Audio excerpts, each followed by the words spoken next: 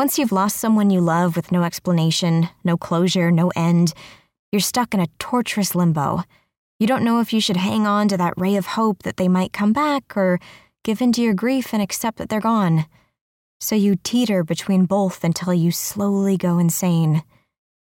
I let out a breath. I can't think or talk about my mom much without having a meltdown myself, so I put myself in denial and don't face any of it. She's just away, like a long vacation with no cell phone access. It's easier that way. Okay, no more bikes, Dad, I promise. I don't mind calming his overprotectiveness because he doesn't deserve to have any more stress in his life. His broad shoulders relax again and he gives me a smile that lights up his face and softens his eyes. It's the smile that's reserved for me and my mother, and it makes my heart melt. My father is an incredibly beautiful man, possessing the kind of good looks where women will actually stop and stare at him, eyes wide, mouth parted, heart pitter-pattering. Some even ask to touch his long hair or his tattooed arms, while others just want to look at him so they can catch a glimpse of his soulful eyes. You don't just see his beauty, you can feel it, like a warm breeze that caresses your soul. At least that's how a journalist described him after doing an interview with him. I fill a small dish with fruit to make him happy, and then spy Tor sitting on the edge of the pool by himself. I cross the yard, stopping at one of the coolers to grab a beer on the way. One of the guitarists from another local band is sitting on a lawn chair right next to the cooler, probably so he doesn't have to get up to get another drink. So lazy. "What's up, Finn?" I shake the ice off the bottle. He tips his drink at me in reply. "Kensington?" "Are you guarding the beer?" I tease. "I might be. You're not drinking that, are you?" He eyes me suspiciously. "Last time I checked, you weren't 21, little girl." "No, it's for Toren." A smirk crosses his lips.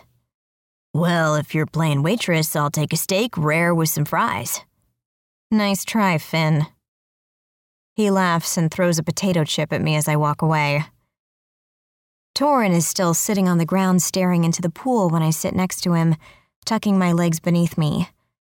The pool is heated, but no one's gone in yet. It's still early spring, so the air is a bit too cold for most people to want to swim.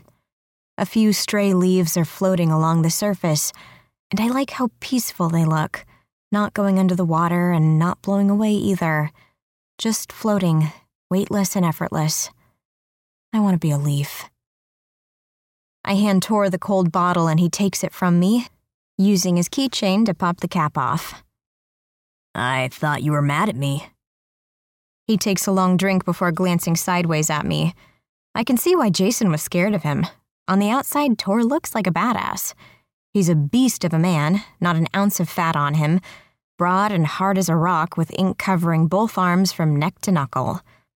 Wavy brown hair falls to the tops of his shoulders.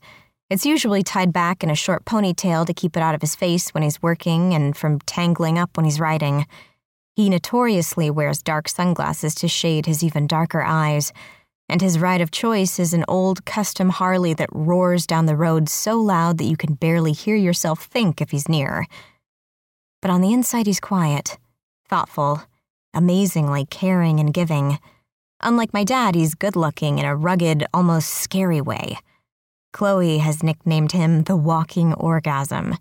I think she's way too fixated on sex lately.